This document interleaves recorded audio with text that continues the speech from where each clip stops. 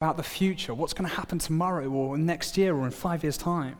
And then there's the worry about frightening situations in life that we all feel and deal with. And then there's worry about adversaries. Not having enough, the future, frightening situation, and adversaries. And with each of these, the psalm offers us truths that we can take hold of to kind of pray so that we can keep hold of our contentment in Jesus and keep pointing our hearts back to our loving Heavenly Father as our shepherd. So worry about not having enough. The Lord is my shepherd. I lack nothing. He makes me lie down in green pastures. He leads me beside quiet waters. He refreshes my soul. How many of us at some point this week will worry that we don't have enough to make it through the week, whether that's maybe money, time, or patience, grace, wisdom, love? In many ways, I could have just preached the entire thing this evening on just this opening line, the Lord is my shepherd, I lack nothing. Or the old version that some of us might know, the Lord is my shepherd, I shall not want. And I love that both of those translations illuminate something about this truth. I might lack, I might not have enough and be afraid of how I'm going to provide. Or I might be wanting a bit too much. I might have enough, but actually the challenge for me is I need to stop wanting and be content with what I've had. Both the fear of not having enough and the lust kind of for more are both those challenges to contentment. Near where I grew up is a Christian children's home that goes by the name of Mill Grove. And for many years our church used to send them a donation at Christmas.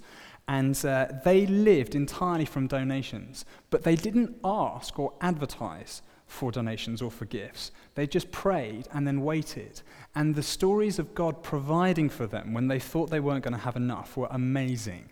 Every single year we would hear of stories of, they were running out of money and then a check arrived in the post for exactly the amount that a bill was going to cost. Or they didn't know if they were going to have enough food to kind of last them through maybe the Christmas period, and all of a sudden the local butcher turns up with food for them. Incredible stories of God's provision when they thought that they weren't going to have enough. The Lord was their shepherd. They lacked nothing.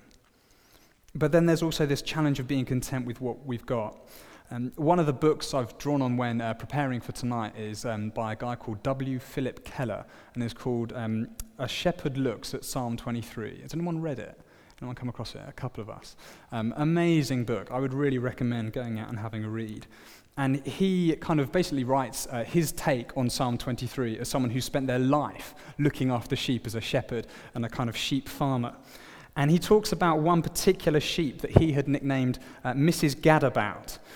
She was one of the best sheep that he had. She was very alert, had a fine coat of wool, always fit and healthy, and gave birth to healthy lambs. But she was always trying to find greener pastures.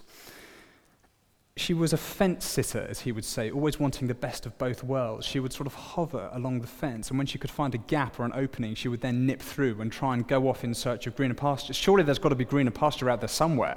But actually, the greenest pasture was in the field which she just left, and often the farmer would go out and find her kind of grazing on brown, dirty grass somewhere, or getting perilously close to the sea where the farm was, or a cliff edge. And gradually over time, what was worse is that she began to lead other sheep astray. So she began to lead her lambs astray. They would pick up the same habits, and they would always be along the fence and then try and escape. And then other sheep from the flock used to try and do the same thing. And he eventually got to the point where he writes, after putting up with her perverseness for a summer, I finally came to the conclusion that to save the rest of the flock from becoming unsettled, she would have to go. I could not allow one obstinate, discontented ewe to ruin the whole ranch operation. It was a difficult decision to make, for I loved her in the same way I loved the rest. Her strength and beauty and alertness were a delight to the eye. But one morning I took the killing knife in hand and butchered her. Her career of fence crawling was cut short. It was the only solution to the dilemma. She was a sheep who, in spite of all that I had done to give her the very best care, still wanted something else. She was not like the one who said, "The Lord is my shepherd, I shall not be in want." I just remember that being so struck as I read that. I was kind of thinking, oh, he's going to sell her, He'll take her to market, and won't that be nice? And I took the killing knife and butchered her. It was like, whoa. But there's something of the challenge of that, of like, gosh, how much do I find myself being drawn to the edge and thinking, oh, I wonder if there's greener pasture. I wonder if I'll find contentment in maybe a new gadget, or maybe in going out with some friends to do this, or maybe in an experience. Maybe if I travel to the other side of the world, I'll find contentment in a landscape or a beautiful place, or in abseiling or kite flying or whatever it is.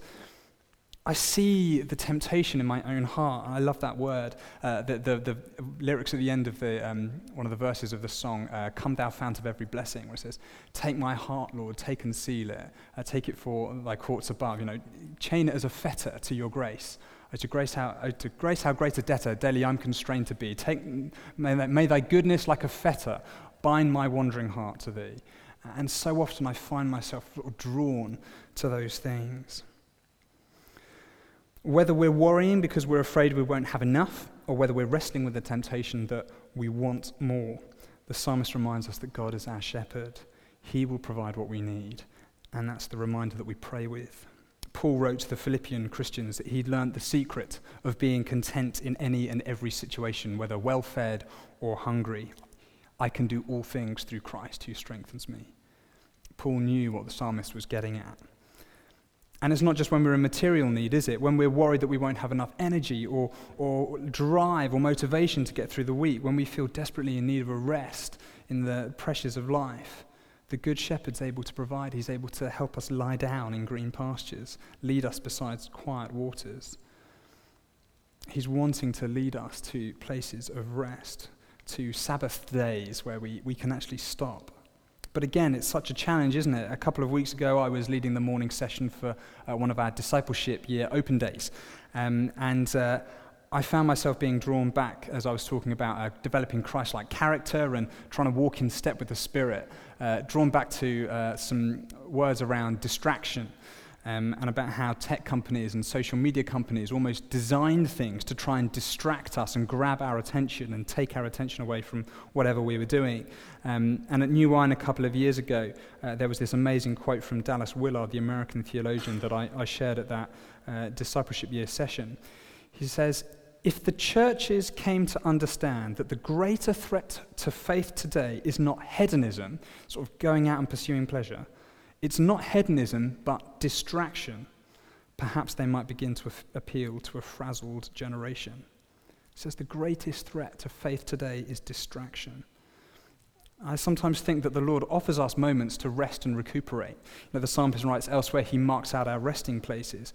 But are we so distracted by our phones and our to-do lists that we actually are able to lie down? It's like, yeah, Lord, I'll lie down in a second. Are we able to enter into the rest that he wants to provide for us?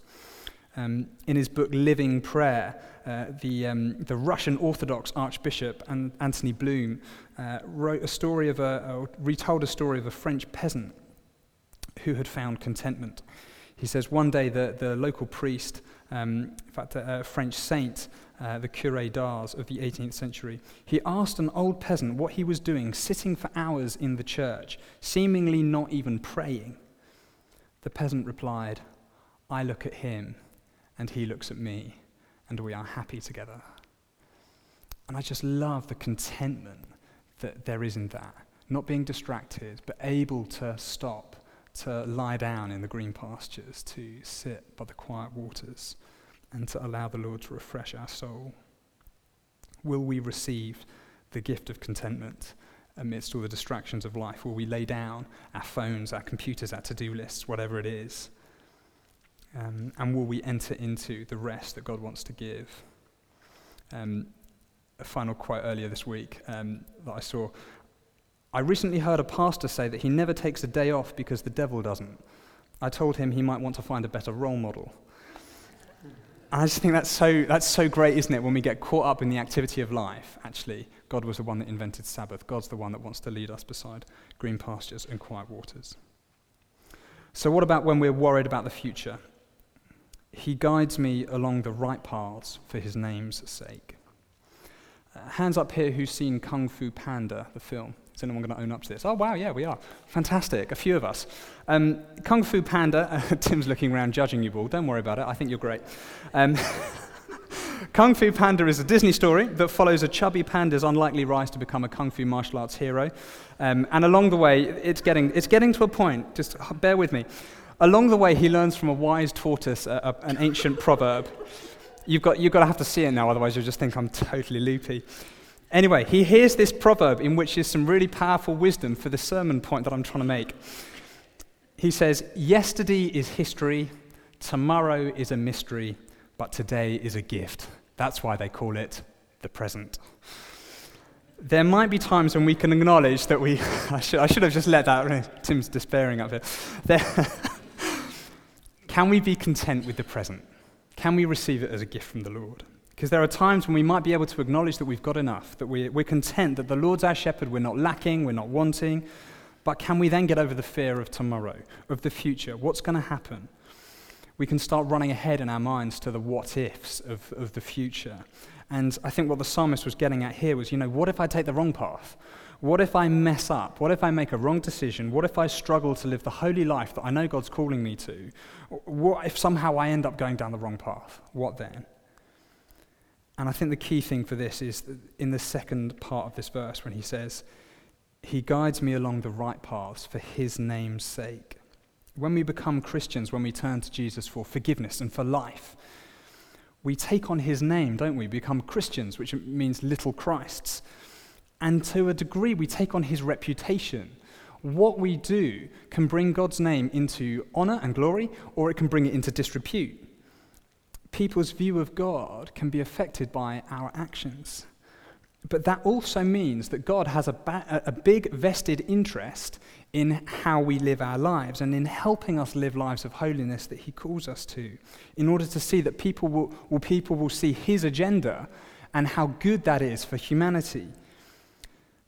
Living according to the commandments of life, according to the commandments of the Bible, is the way that humanity was created to live and will bring blessing to us and to those around us. So God's desire is to help lead us into those right paths.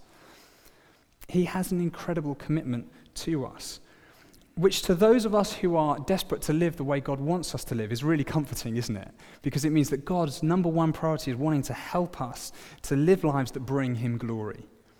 But to those parts of us that would rather be our own shepherds, that would rather be independent, that kind of looks like it's a bit arrogant. It looks like God's out for his own agenda, almost detached and uncaring about us. But what this verse is saying is that our holiness, our growing in faith, is a massive priority for God. Our contentment in being obedient sheep who flourish in becoming the people we were meant to be is his life's work. It's what he died for, to win for himself a holy people, as we say in the communion service. That we would be a people that would hold out the gospel, that hold out his way of doing things as the way of contentment for not just us, for the whole world. People that would live sacrificial lives of love, that others around us might experience God's hope and healing.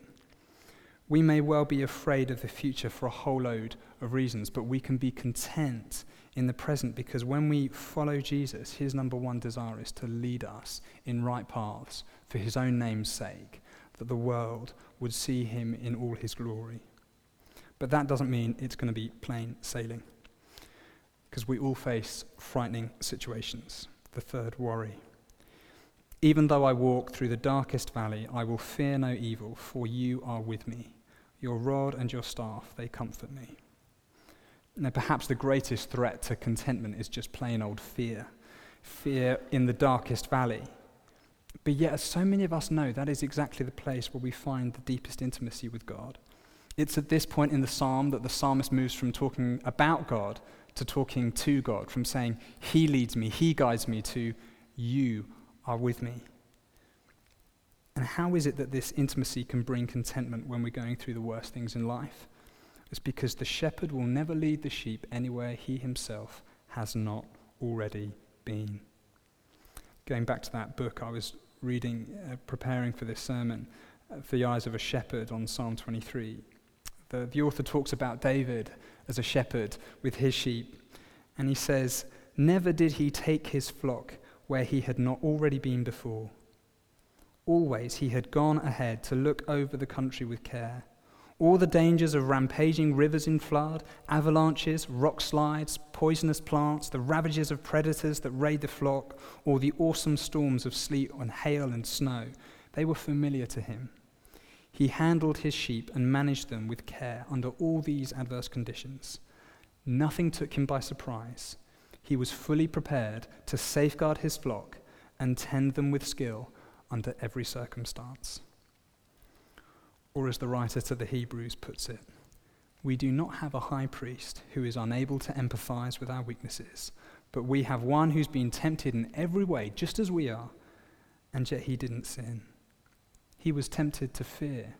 Jesus in the Garden of Gethsemane, tempted to fear the pain of the cross and death, and yet he still went through with it and came out the other side.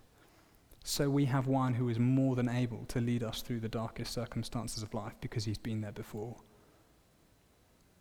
The world's approach to contentment is to distract us when we're going through the valley. Look at the mountain peaks, look how glorious they are. Wouldn't life be wonderful and amazing if we were up there?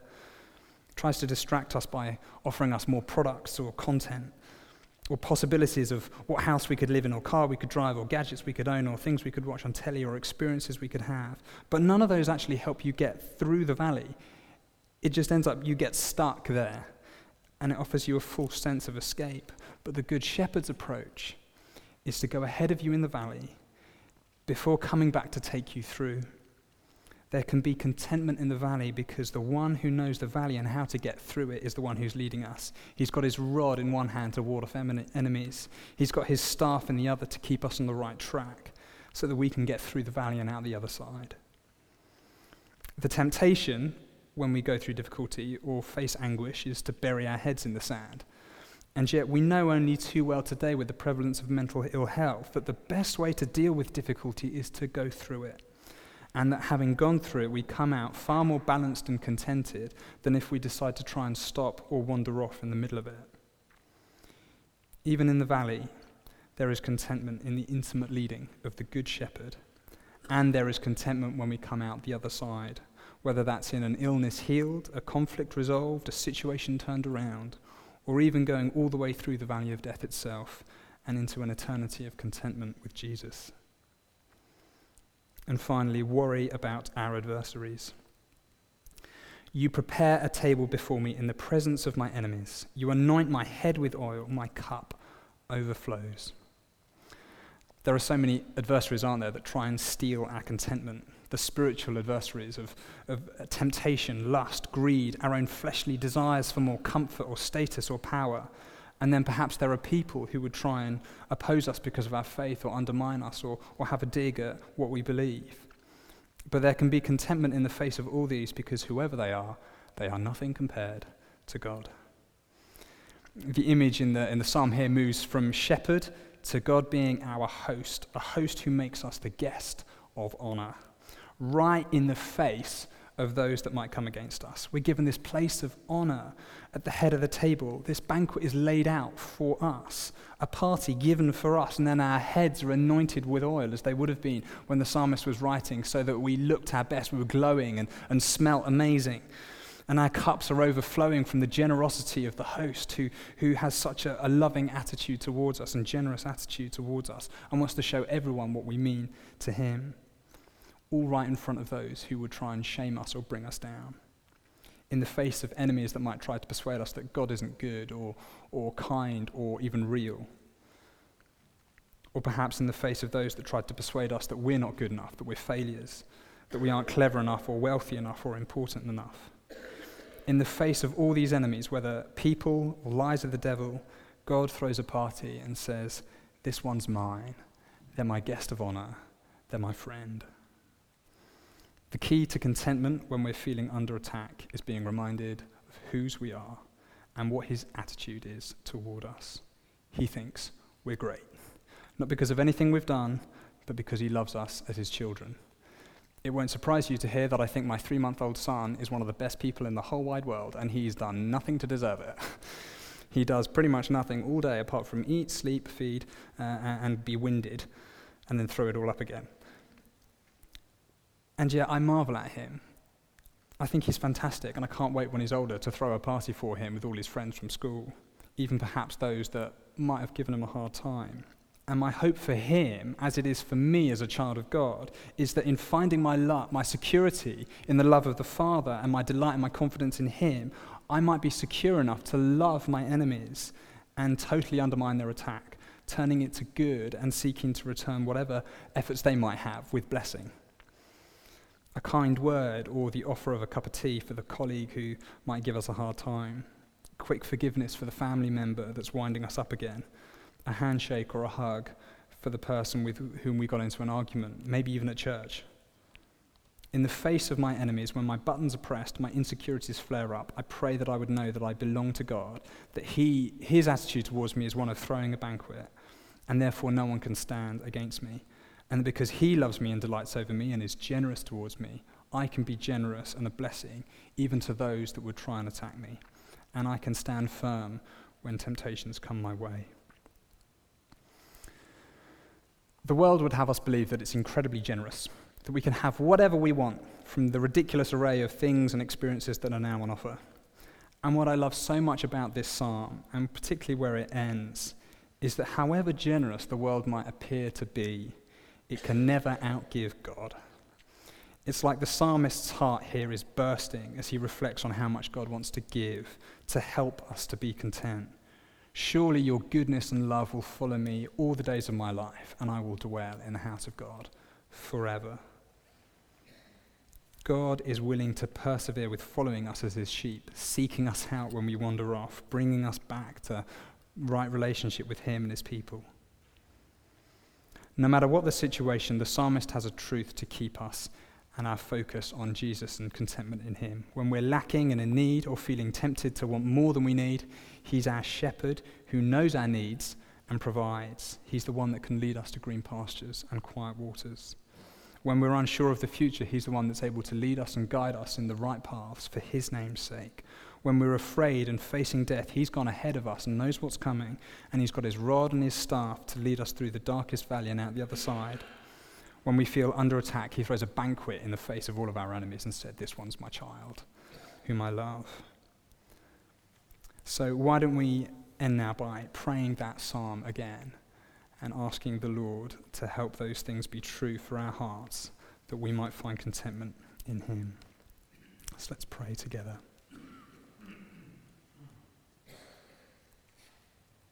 Heavenly Father, thank you that you are our shepherd and that with you we lack nothing.